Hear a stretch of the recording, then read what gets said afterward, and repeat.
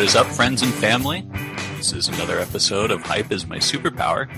I am one of your hypesters. My name is Steve Storman. I am in Brooklyn, New York. Hypester's not working for you well. It just fell right off the top of my brain. I was like, oh, that's our thing, huh? All right. No.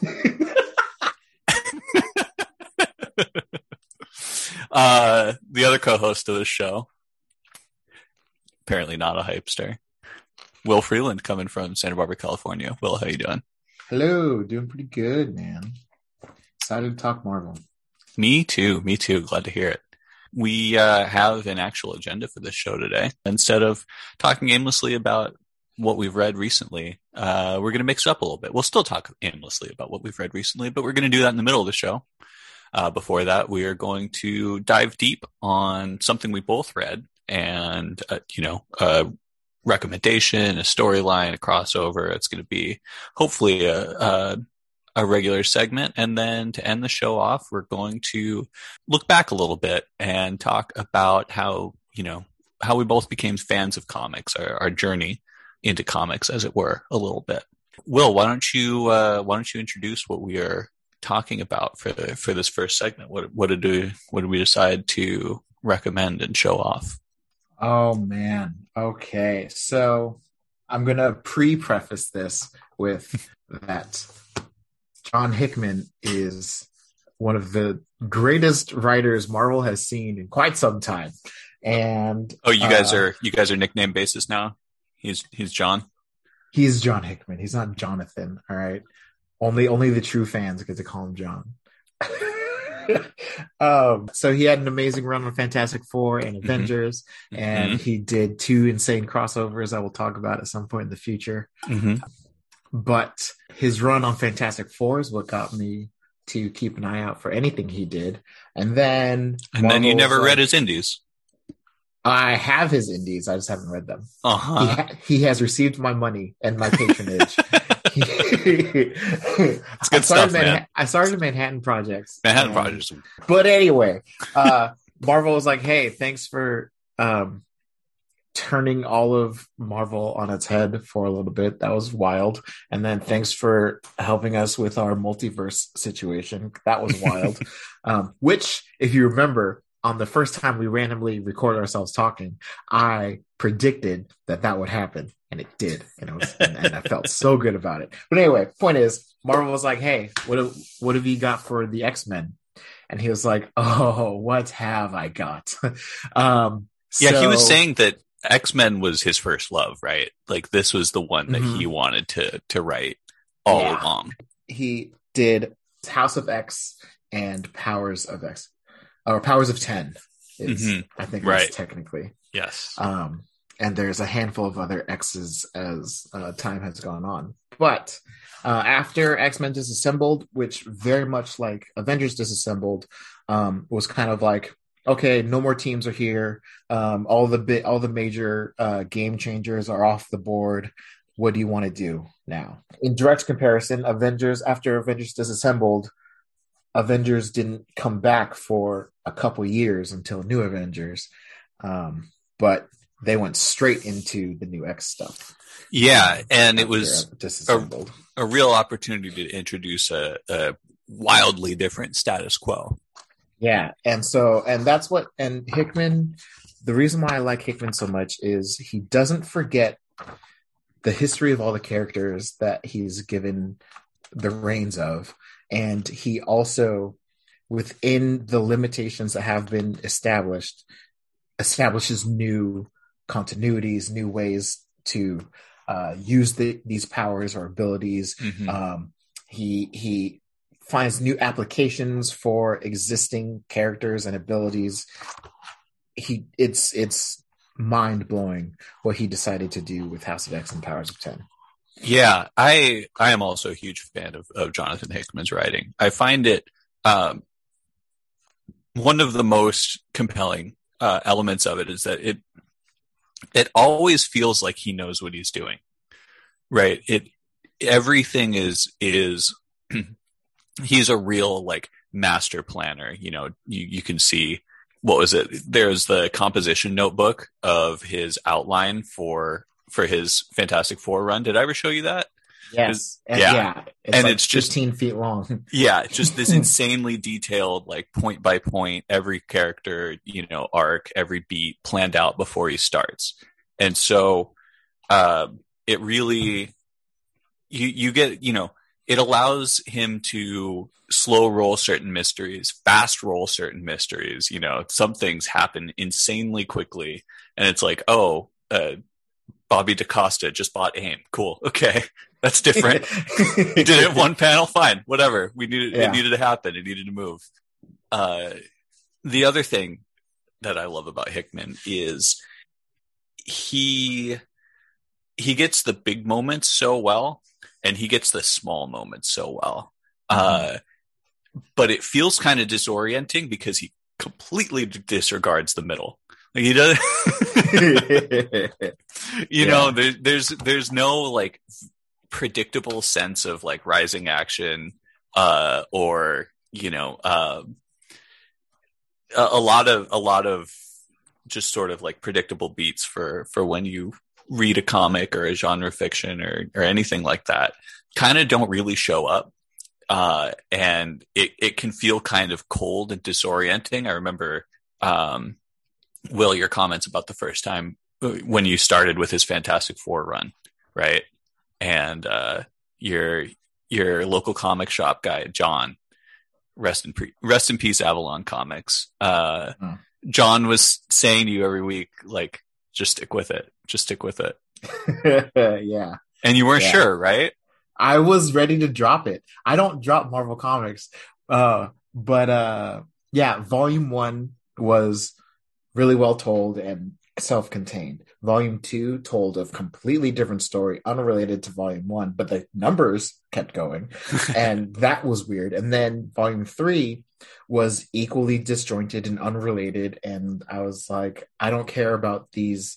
He expanded the Inhumans family to like 7 different strains of Inhumans. That's another common Hickman trope is like, this thing that you thought was this way. Yeah. It's actually 7 times as crazy. Right. And they just felt so unrelated and disjointed. And I was telling John, I was like, this is weird. I'm throwing in the towel. He's like, no, it's one more book.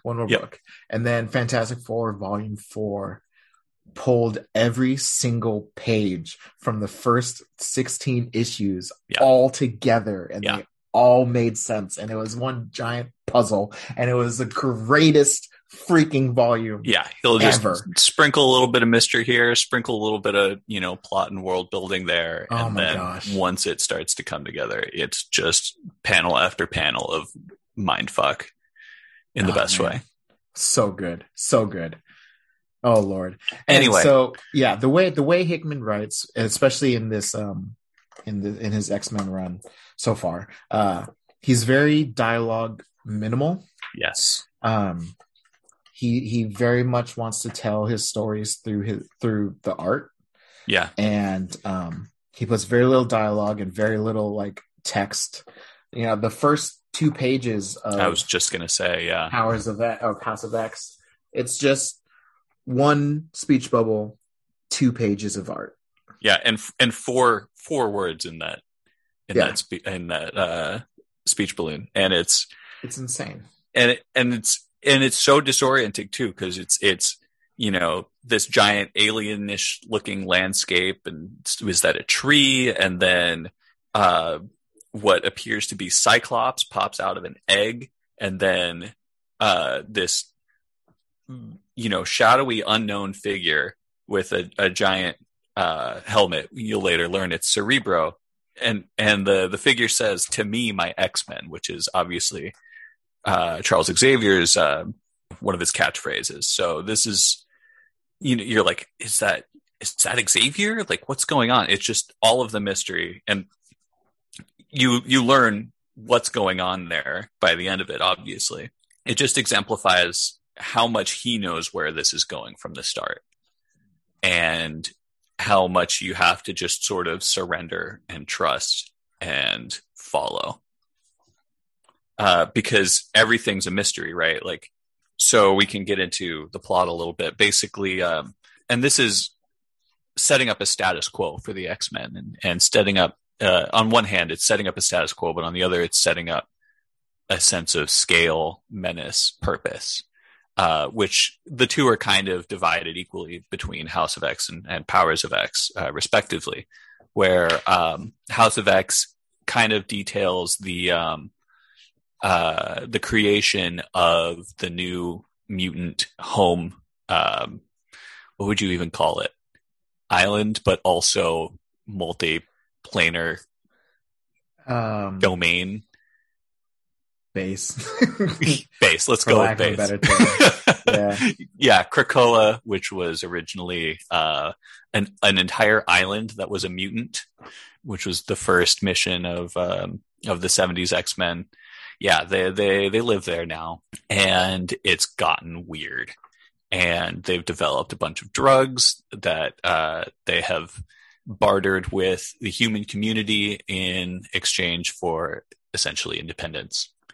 And so House of X is the sort of nation building side of it. And then Powers of 10 looks back and looks forward, again, in Powers of 10 amounts of years from when Professor Xavier first had his dream of human mutant coexistence. And crucially, not just Xavier, but Moira McTaggart too. It's been really interesting. We'll get to Moira a little bit more in a sec. Maybe we'll get to her right away. I don't know. But while I've been doing my reread of 80s and 90s X-Men before Moira apparently faked her death of the legacy virus, obviously that wasn't ever intended back then, but there are a lot of panels that read a little bit different once you know who Moira is in the House of X Powers of 10 status quo. And that is very exciting. And I'm sure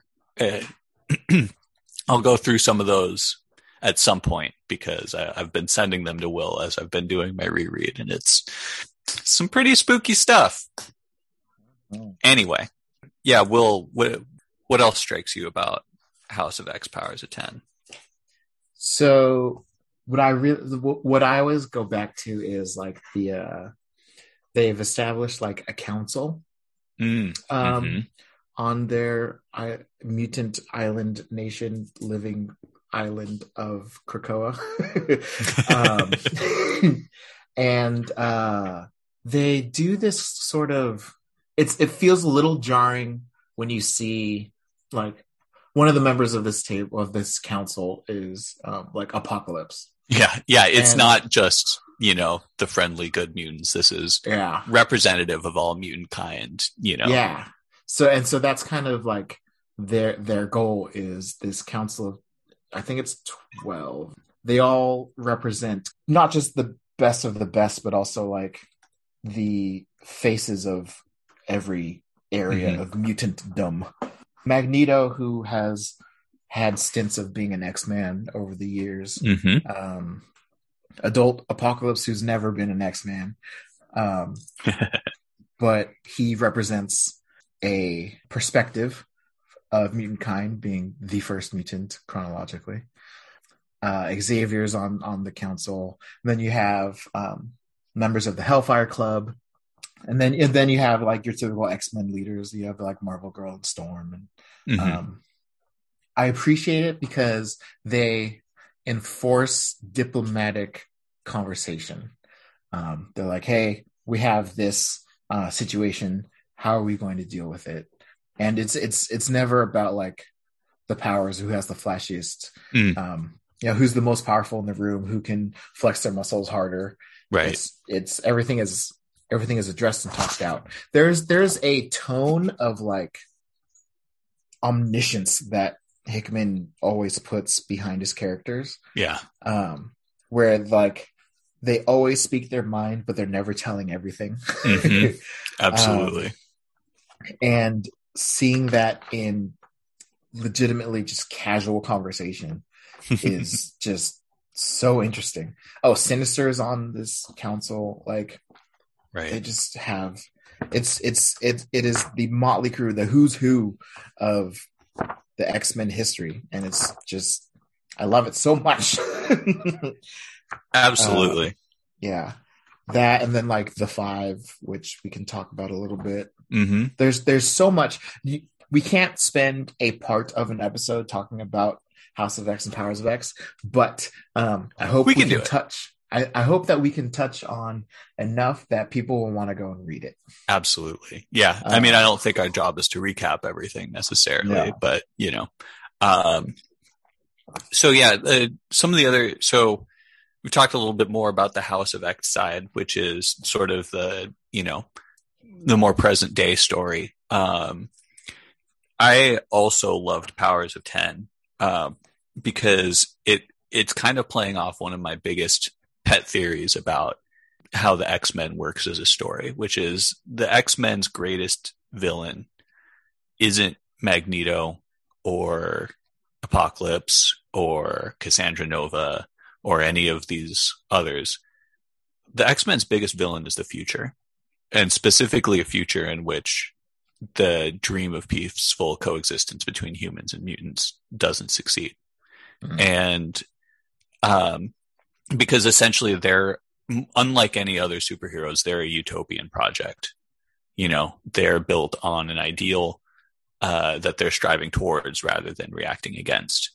And so in Powers of 10, you see Xavier as a young man first coming up with this dream, and how it's molded and shaped by Moira McTaggart, who has lived and died several times. It turns out she was a mutant all along. One of those little curveballs that Hickman loves to throw at established continuity to just mess with it a little bit. Just yeah. Mm-hmm. So, and then on the other hand, you've got views into 1,000, 10,000 years in the future, in which you get a lot of just real mind-blowing cosmic scale views of the stakes of human and mutant conflict, and it essentially becomes a conflict over mutants represent life, and the humans, with their reliance on Sentinels and specifically the Nimrod and Phalanx programs, they represent machine. And essentially the biology and the powers of nature, and through that passion and emotion and essentially mutants become the inheritors of humanity in a very real way, while the humans basically get abstracted away into intelligent machines. I eat that shit up. I'm all about it. It's great. And so the stakes of this conflict become just insanely epic in scope, because you're talking about, you know, the future of life and art and beauty in the world. It's so well thought out. It does, and that's the other thing, is like, I don't know, it makes me feel like Hickman's been wanting to tell this story for years. Mm-hmm. Like the level of convolutedness that he brought literally a month after Disassembled, it's just like, you just needed this to happen. Yeah. Well, I have to imagine that they knew that Hickman was doing this for a while, and whoever, I think it was Matthew Rosenberg, who was given the keys to Disassembled, who I like as a writer. I liked some of his early indie stuff. I haven't really kept up with him in recent years, but I met him once at WonderCon and wouldn't leave his table while he was trying to do an interview. Seemed like a really nice guy. But anyway, yeah, he it seems like he really got the assignment from editorial, like, just screw it up. just go and make shit happen, and leave a nice big clean slate for Hickman to just absolutely take it in a new direction. Mm-hmm. But anyway, it's kind of fun. So like, I have such a tough time. Like, if people ask me like, what should I read for like X-Men? In my head now, there's pre-X and post-X. Absolutely. So it's like, do I want them to go and read, amazing runs like Wolverine Origins or X Factor, or do I want them to just sit down with House of X Powers of 10 and just go from there? Yeah, for sure.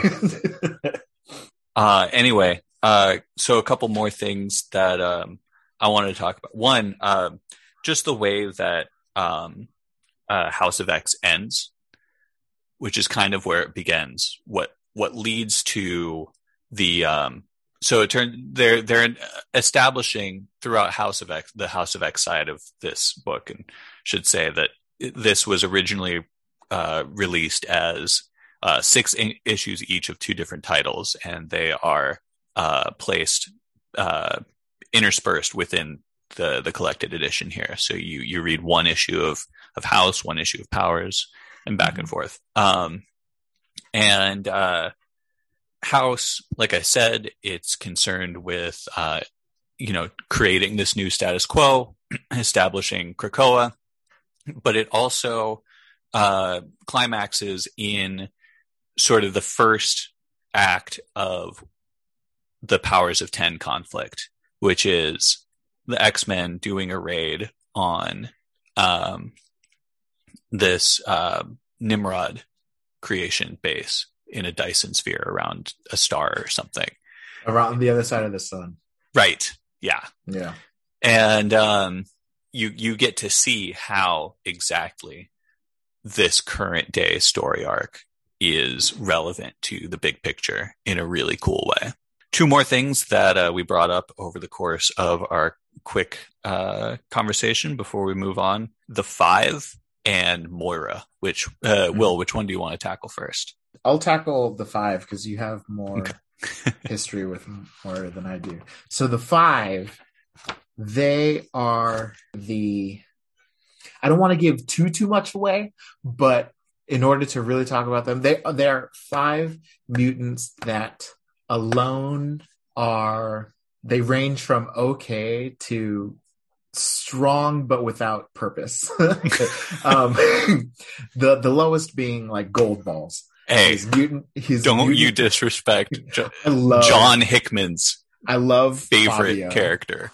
Fabio's Gold amazing. So Gold Balls, he legitimately, up until this point, his power is that he creates about like beach ball, anywhere between like basketball to beach ball size gold balls, and his mutant name is very on the nose. And they go Pock.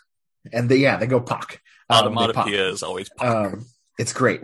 Turns out that those are eggs, or they can be used as eggs. Another classic Hickman. Oh, this was more complicated than you thought. Right. And so him and this other mutant Proteus, who was like never fully understood, never really used much. Well, he was dead. And yeah, but he's always like, he's incredibly powerful, but I never felt like he was used beyond Enemy of the Week. Yeah. Well, he was character.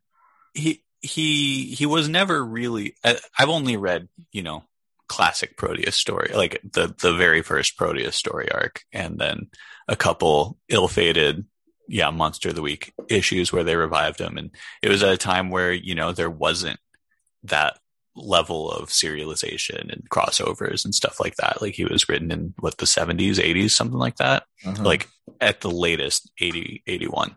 So he's Moira's son. Moira's son, yeah. And he was a big deal at the time because his storyline spanned like 3 or 4 issues. And now that's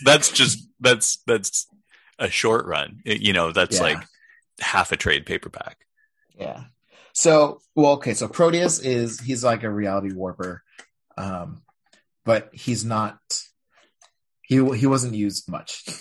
Yeah.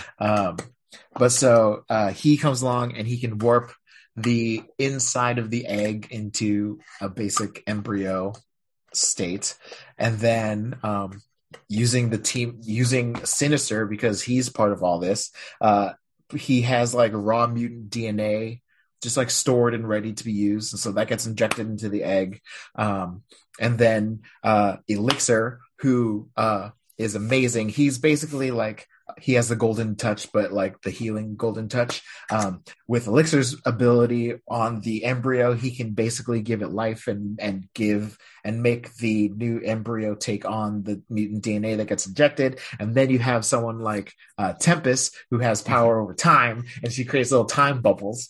So she can freeze things up the time. Embryo. Yeah. She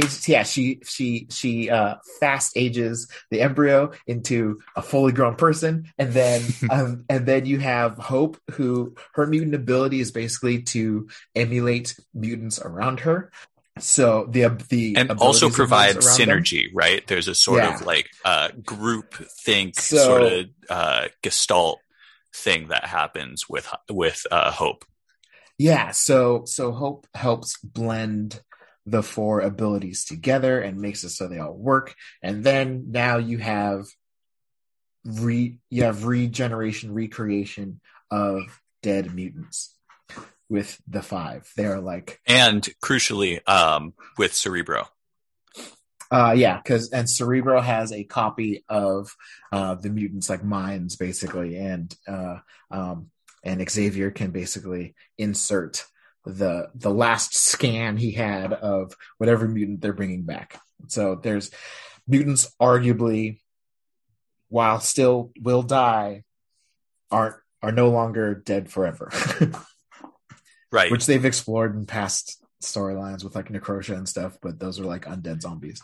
This is like actual resurrection with actual minds recopied. And resurrection is status quo, right? Like, instead of like one-off, like, the joke that, superhero deaths don't mean anything because they're always coming back. This is written into part of the story, and you have to believe, and this is one of the things about the Krakoa status quo that I'm most interested in going forward is what happens to a society that doesn't include death? Like, how does that affect this new mutant society that they're trying to build going forward? Because this is just a standard part of how people live. Yeah, and now they can go on suicide missions, like to the other side of the planet. I mean, the other side of the sun, to blow up a base that creates futuristic sentinels that are built and designed strictly to kill mutants, and blow up the base and not have to escape because you can just get revived later. Yeah. So it makes for some pretty fantastic action sequences too. And at this point, and I probably should have said it earlier, but neither Will nor I have read any further.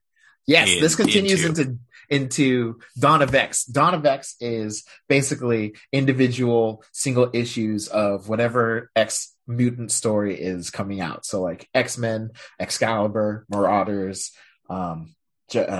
Gen X, a handful of others that we're going to talk about later. Yeah. So we're going to be talking about those in another 2 or 3 weeks. So that's a throw forward for you listeners. If you want to hear us talk about that, stick around. All right, I guess I'll close this off by talking about Moira. So like I said before, it's revealed that Moira was a mutant all along, that her power is that she gets, if she dies after her mutant powers develop, she is reborn, and she gets to live her life over again from the start. Yeah, and it's not necessarily reborn. Right. She keeps her memories, and then she starts her life over again from the beginning. Yeah. And so strange. Yeah.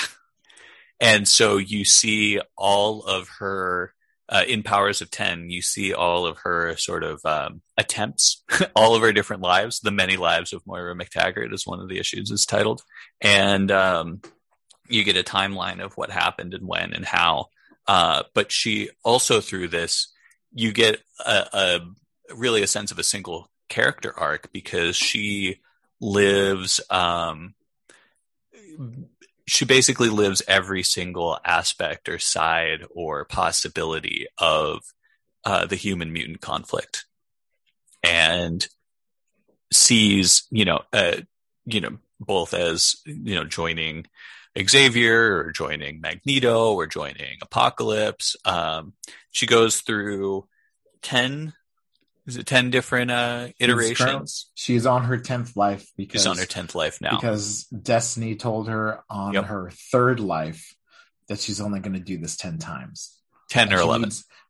She needs to not live so recklessly. Yeah. Because she only has so many that she can live. Yeah. So we establish Moira as somebody who is very, very conscious of the stakes and of the possibilities in this conflict that she is sitting in and has been for her entire character's history. So that's something. Oh my God, so cool. Yeah. So that's a very engaging story because, again, the powers of 10 and the far future follows her, life and death and the things that she learns over time. But they keep one of her lives a mystery. Life 6 is conveniently blotted out of all the.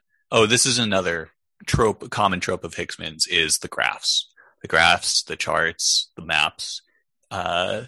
Just stunning use of graphic design within comics in a way to aid storytelling. Just unbelievable stuff. I absolutely fawn over. They're in every Hickman book, and I fawn over it every single time. It's amazing. What he asks his artists to do is always just mind blowing. And his background's in graphic design himself. So it complements his storytelling so well. Mm-hmm. All right. Well, anything else you want to say about House of X Powers of 10 before we wrap up and move on to the next? One of the best places to start reading some X-Men stuff. Yeah, for sure. Yeah, it's not just exciting from what's coming next vantage point. It's also just an incredibly well told story on its own. Highly recommend it. Yeah. All right. Absolutely. Well, with that, let's move right along here. Well, what'd you read this week? What was the best thing you read? What was the worst? What did I read this week? So last week I talked about how I was halfway through Tales of the Marvel Universe. Yeah. Oh, I'm really excited to hear the rest of these. Well, oh no. So the rest of them, maybe about half of them are, maybe I think there's only like 3 or 4 that were left from that. Like, hey, how would superheroes deal with this real world issue that we haven't been able to jump onto yet? And then the rest are all just kind of like one-off background sort of stories that aren't as interesting. However, so we're looking at like Nightcrawler during the fall of the Berlin Wall. Turns out this is from his time with Excalibur, and this was in a different universe when they were universe hopping. Okay, so kind of not amazing. That's unfortunate. Yeah, but what is kind of cool is in this reality, the fall of the Berlin Wall started because Sabretooth smashed through it. Okay. Well, I'm sorry, I should say Shadowcat phased him halfway through the wall, and then he busted it down, and then you see other Germans were like, oh my gosh, the wall is starting to fall. Oh my gosh, I haven't seen you in so long. Let's bring the rest of the wall down. So it's like, okay, that was kind of cool, but not amazing. And then you have Deadpool during the 90s comics crash.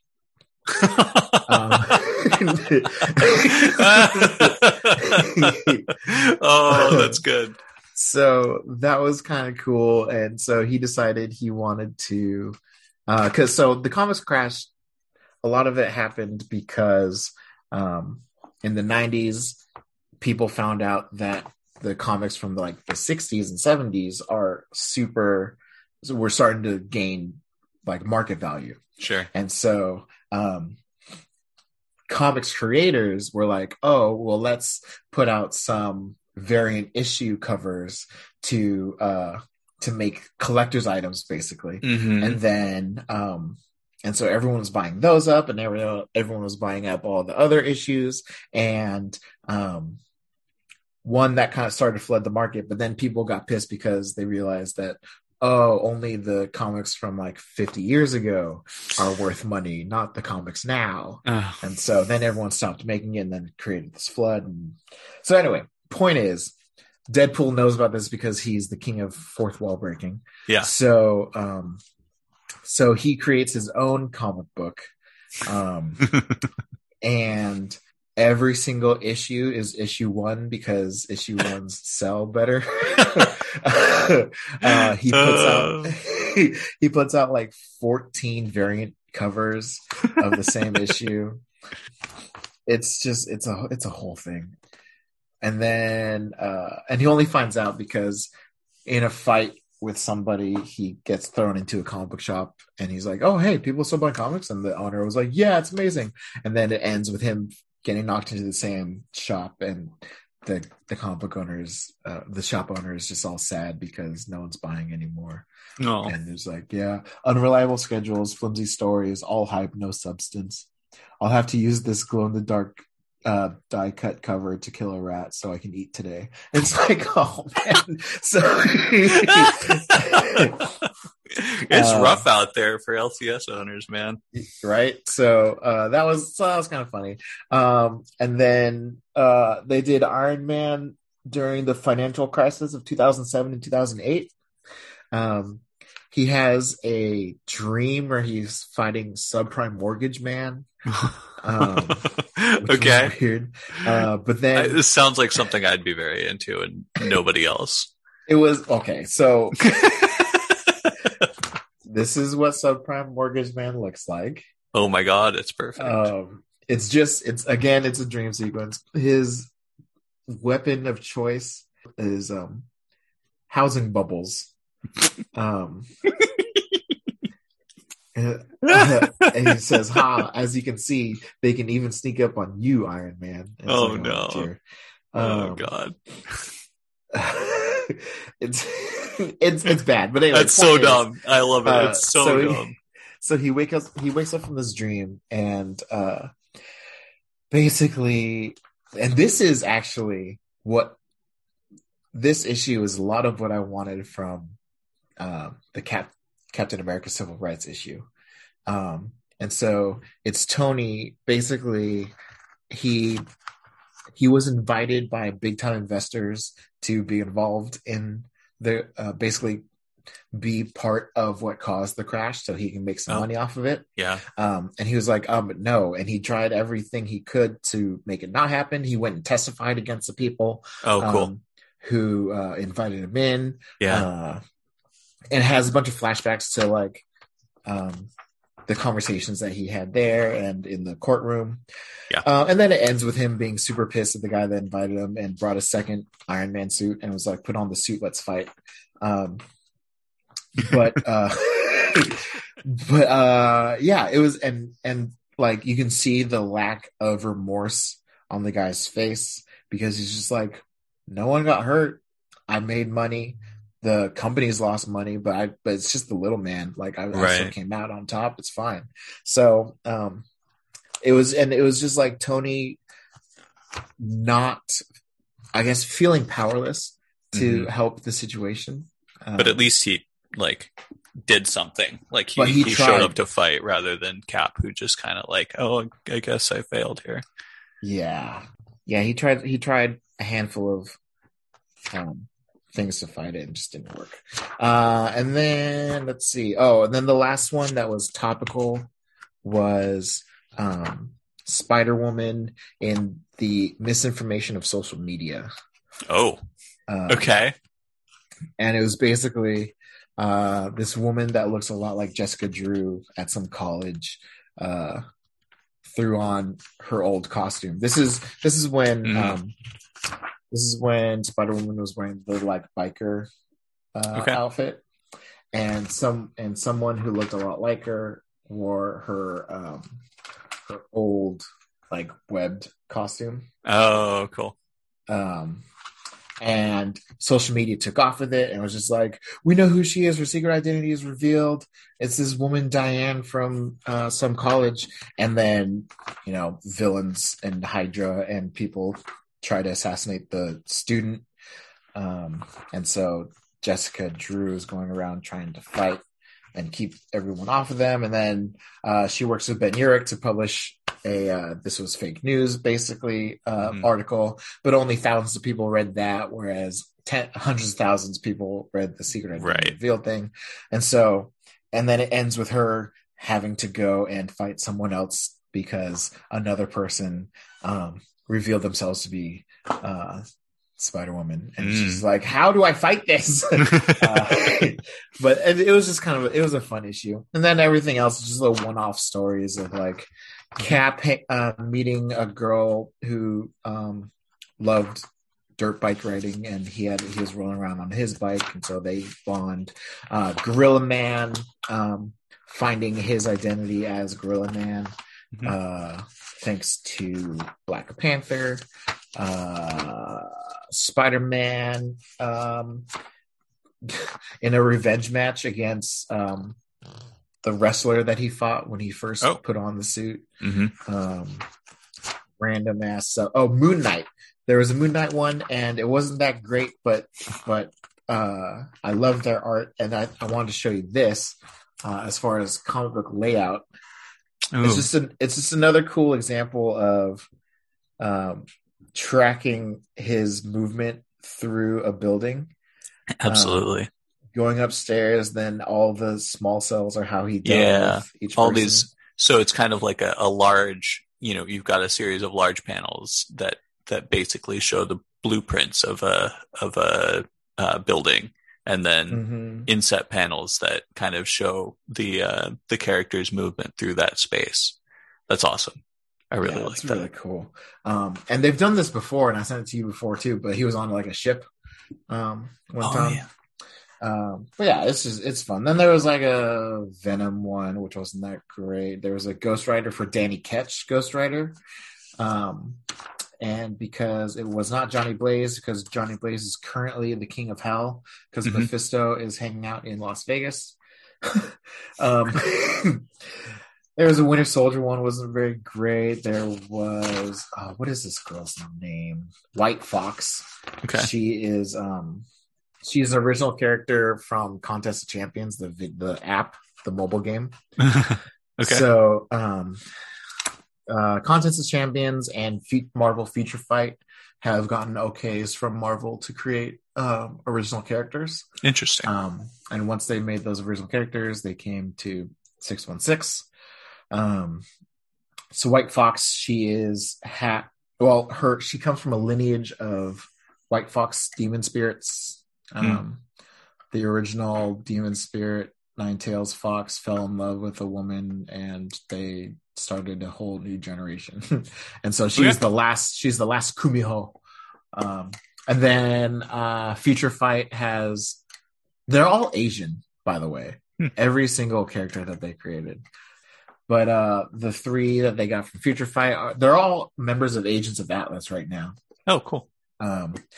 Marvel Strike Force just announced that they're going to create they got the okay to make a new character. And they're going to announce that character, I think, in April. So we'll see what happens there. But anyway, Tales of the Marvel Universe, it's okay. I'm currently halfway through the side story for Absolute Carnage and for Venom in the Absolute Carnage crossover. Right. And it's great. I love. Actually, the writers for Venom have been really good. And also, it just brought back the seventh child of Venom, Sleeper. Okay. He has he calls it chemokinesis. He can create any chemical agent basically from his body. Okay. And he has like a stealth mode. Those are like his like two things. But Sleeper's cool. Other than Carnage, he's probably my favorite symbiote out of that has spawned from Venom. Right. Because there's like the Life Foundation ones like Phage and Toxic, or Phage and Scream, and there's 5, but I don't remember them all. I only remember them from that Maximum Carnage video game that we used to play as kids. Exactly. Yeah. So none of them really have an identity, except for Scream now has her own single title. And so the other 4 are in here. So those are the 6, and then Sleeper is the latest one. Nice. There's also Toxin. Toxin, I think, was born from Carnage, though. Sure. And Toxin, last time I checked, he was bonded to a police officer. Okay. But yeah, so halfway through this, it's pretty fun. Awesome. I read a lot this week. See, the worst thing I read was probably, unfortunately, 3 issues of Cable in which he goes to the multiverse, and it's just like, why? Why is Cable in the not the multiverse? Sorry, the microverse. Oh, that's very different. Yeah. Multiverse Cable you can understand. Microverse Cable, why? There's no. Yeah. I think honestly, what it was is Jeff Loeb was leaving Marvel, and he's like, I've always wanted to write a microverse story, and I never did. So I might as well do it now. That's the only thing I can think of. Let's see. Also in the middle was the Magneto Limited series. This is, again, Joseph. Nobody knew he was a clone yet. Everyone thinks he's de-aged Magneto. Amnesiac of his former life. How convenient.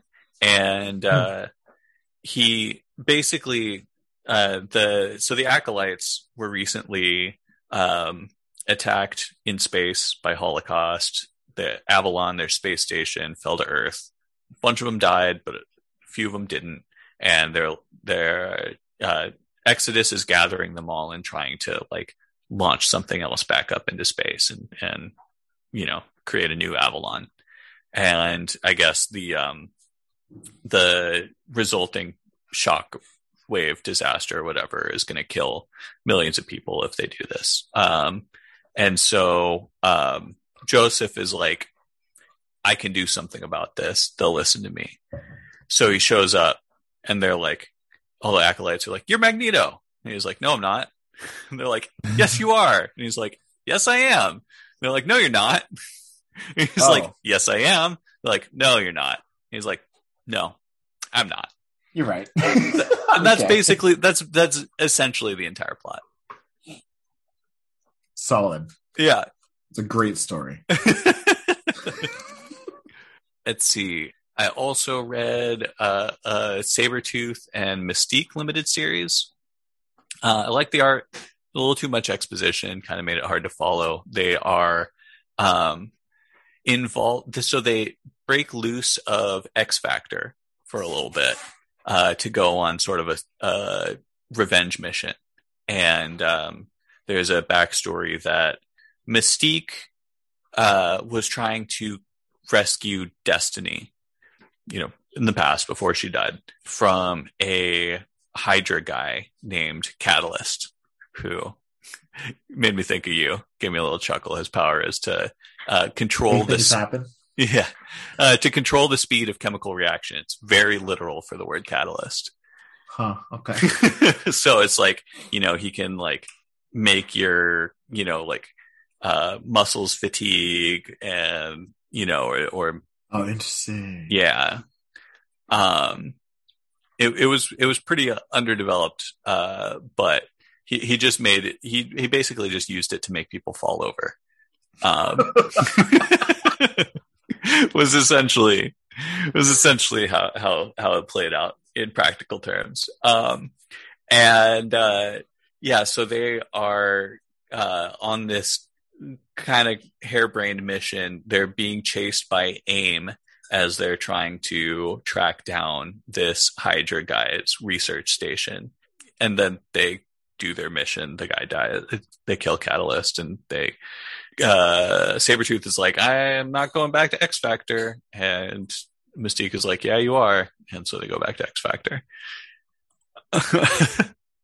But the reason was cool. And actually that kind of ties in with the rest of this is, it's Mystique is like, I know which way the wind is pointing.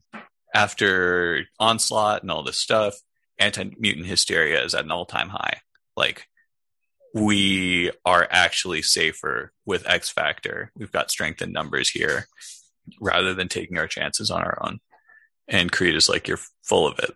There's no way. And she's like, you're coming with me anyway. But it at least tied into the broader status quo of what's going on in Marvel right now in 1996-7 as they ramp up to Operation Zero Tolerance.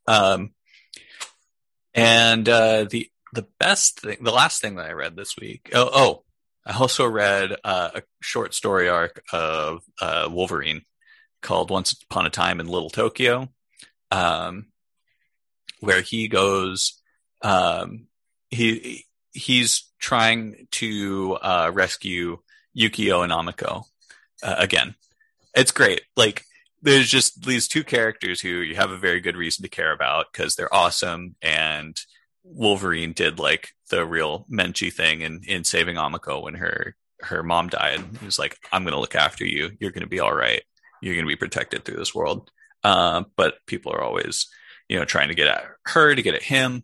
And so he just Larry Hama, the writer on Wolverine, he's just straight wilding. Like, he does not care about like anything else going on in the Marvel universe, or or like the way his title ties in with anybody else, or whether anybody remembers any of his dangling subplots, or whether he remembers his dangling subplots, and things just kind of like disappear, or like his characters, and they're like, yeah, this is building. He's like, forget about it.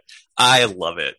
He just gets to run around and do whatever the fuck he wants. And he writes great action sequences, and it wasn't particularly like meaningful or long lasting. Covers are fantastic.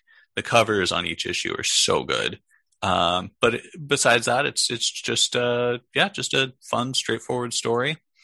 Best thing I read all week was the assassination of Graydon Creed, who was he's the son of Sabretooth and Mystique, and the founder of the anti-mutant hate group Friends of Humanity, decides to run for president. Interesting. I feel like you could do a whole lot more with that now. Yeah. But it was 1996, and I don't really think that that Marvel was trying to make a big point about Pat Buchanan, who was maybe the closest analog for 1996 times for that character. Didn't really seem to be where they were going with that. And it really kind of also opened up for me all of the bigots, all the racists in Marvel against mutants. They're all just the screaming, hate-filled, like completely irrational, like crazy types. You don't have any of the like Santa Barbara racists, for lack of a better word. Yeah. Like the conversational racist, right? The ones That's how I refer to them, who think that they're on the right side of things and could never imagine that they're racist. It's always people who are like, hell yeah, I hate mutants. Like, we want to kill them all. It's just like, yeah. I mean, so like that's how I think about Get Out. The first half when you like first meet the parents. Yeah. They're like conversational racists. Like, totally. Like I would have voted for Obama a third time if I could. Right. I'm like, shut up. But yeah, they're not labeled as racist, but right. they very much can be. And all these people who think that you have to, like, I don't know, call yourself a racist to be a racist, or like carry a card with you or something. Anyway, that's just a silly thing in 90s X-Men comics that keeps coming up. But the assassination of Graydon Creed. So basically, Mystique manages to break free of X-Factor for a little bit. And the first thing she does is track down Pyro, who's dying of the legacy virus. And she's like, all right, we're going to go kill my kid. It's time. And but it turns out that they're not trying to kill him. They're trying to save him, because what would happen if they did die was so much worse, which is like an inverse of her role in Days of Future Past. But anyway, they're really trying to put the possibility of a genuine Mystique rehabilitation in on X Factor right now. And like a lot of things in X Factor right now, it's completely incoherent. But this was a fun story, mostly because of they're starting to set up finally like a narrative direction for the X Factor book, because they've been like a mutant hunting task force under the employ of the government, and everyone's like, oh, so you're just the Hounds from Days of Future Past. They're like, no, we're not that, but we're kind of that, and it kind of makes us uncomfortable. And now it's like a very X-Files-y sort of, Mystique says to Valerie freaking Cooper, who's like the Secretary of Defense, there are levels of the government that you don't know about, right? And anyway, so that has a chance to be fun. But the best part about it was an issue of Uncanny X-Men in which the assassination actually takes place, and or right before it actually. Graydon Creed is doing a rally, and somebody stands up to shout him down and say, no, you're just a hate monger, you're a racist, get out of here. And that guy was Iceman's dad, who in a previous issue was acting totally bigoted towards Bobby and Rogue when they came to visit at the start of their road trip. And it was a cool little redemption arc. Like, yeah, I'm still sticking up for, I understand the stakes here now a little better. And then he has a conversation with Gambit, and he's like, why do you all do this? Why do you go out of your way and risk yourselves every day to protect people you don't even know? Like, I was doing it for family. What are you doing? And Gambit says, yeah, we're doing it for family too. And I thought that was really neat. And that was the best thing I read this week. Cool. I as I read more, I see more why you liked Gambit so much. Honestly, and this is a perfect segue into our final topic of the show. I was only obsessed with Gambit because my friend Elliot told me I was Gambit. We were all choosing who. We were all, all of the boys in Miss Dickey's third grade class, we decided, or we recognized or realized that we were mutants, and that we had to start training, or else the Sentinels were going to come down from the Santa Ynez Mountains behind the school and just kill us all. And it was big secret, hush hush. We couldn't tell any adults, or else they might turn us in. Even our parents, they might be scared for us or whatever. So we got to keep this big secret from, the entire adult world. It was all consuming. It was everything. And Elliot said to me, at first he said, you're Colossus because you're tall. And he was like, oh, but you're not strong. So how about Gambit? You're a white guy with brown hair. I was like, cool. That's going to be my entire identity from now on. But yeah, as an adult, I've really grown to have an appreciation of Gambit. I think he's a Very underrated character. I agree. So, that was just to take a step back a bit. This last segment of the show is a little bit about us, our journey into fandom, how we came to get into and love comics. And really, that was it for me. Like, started watching the X-Men animated series, the Fox series in the 90s, fell in love with the X-Men. And that was, what me and my friends did. That was, I guess, how we played. And it lasted the entire year of third grade. And after that, I started, collecting cards, trading cards of the X-Men, and eventually comics. What about you, Will? How did it start for you? I think so. It was a blend of Saturday morning cartoons.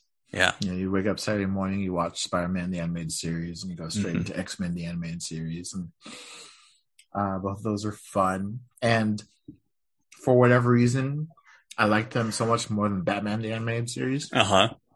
Even though I love Batman, Right. it was a great show. Mm-hmm. But something about Spider-Man and X-Men always got me. Actually, what kept my exposure up is hanging out with you every Saturday. Mm-hmm. Like, I would watch you collect all of the cards, Mm-hmm. and like how excited you got when you made like the 3-piece panorama. And then watching you collect all of the action figures. Oh yeah, I was big into the toys. Doing target practice and stuff, and all that. Like, my exposure to Marvel as a kid was through you.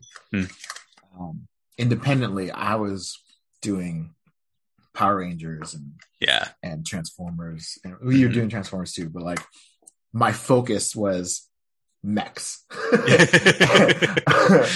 Sure. If it had a robot, I was watching it. Big Bad Beetleborgs. Yeah. VR Troopers, even though it was an absolutely terrible show. All that stuff, I was watching that. But my exposure to superheroes and comics was always whatever you were doing and excited about at the time. And then I didn't really do comics myself until you were doing. I saw how dedicated you were in collecting every single issue related to Onslaught. Yeah. And then I started getting jealous. And I was like, I want something of my own. And then on the side, you told me about Age of Apocalypse. Mm-hmm. And I started collecting these little collector's editions with gold covers. Yeah. Those were great. I loved borrowing those from you. Those were awesome. And then I discovered Thunderbolts. And I was so excited that there was this new superhero team that you didn't know. Yeah. That I could be the one. Look at this. Look what I just got. Yeah. And the competitive side of me got me more into actual comics.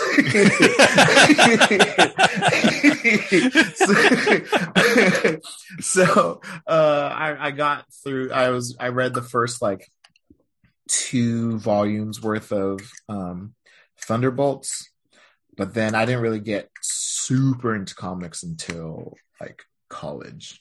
Yeah, well, that's the next stage, right? Like, yeah, and it was the same for me too. It was like how I got into comics as a kid is very different from what kept me into comics as an adult. Mm-hmm. Yeah. We'll talk about that some other time, but yeah, and you want to save it for another time? Yeah, I think we're going over a little bit. Okay, sounds good. But as far as like our start into like Marvel, definitely Saturday morning cartoons, and then my rivalry with you. Yeah, and now the more that I think about it, the trading cards was such a big thing for me. I would save change, right? I would go to Metro Comics and with literally dimes and nickels, and I would buy packs of X-Men cards.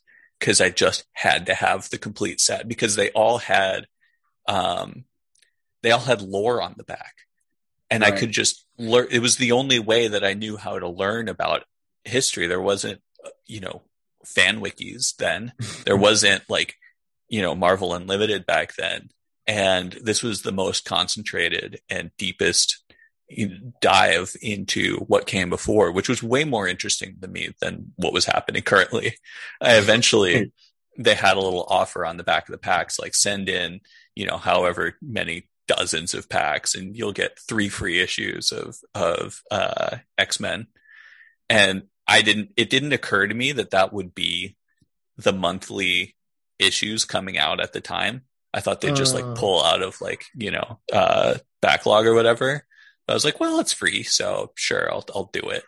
And it was like X-Men number 48, 49, and 50. And 50 had Post, and it was teasing Onslaught, and it was like, it had this holographic cover. Oh, and I was like, oh man, I am in it. Let's go.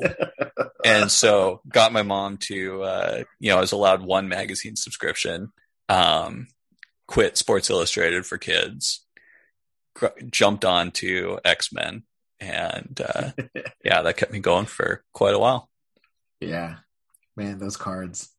Those fucking cards. It's real. It's crazy how much of an impact that had. I know, it's wild. All right. Well, that'll about do it for this week.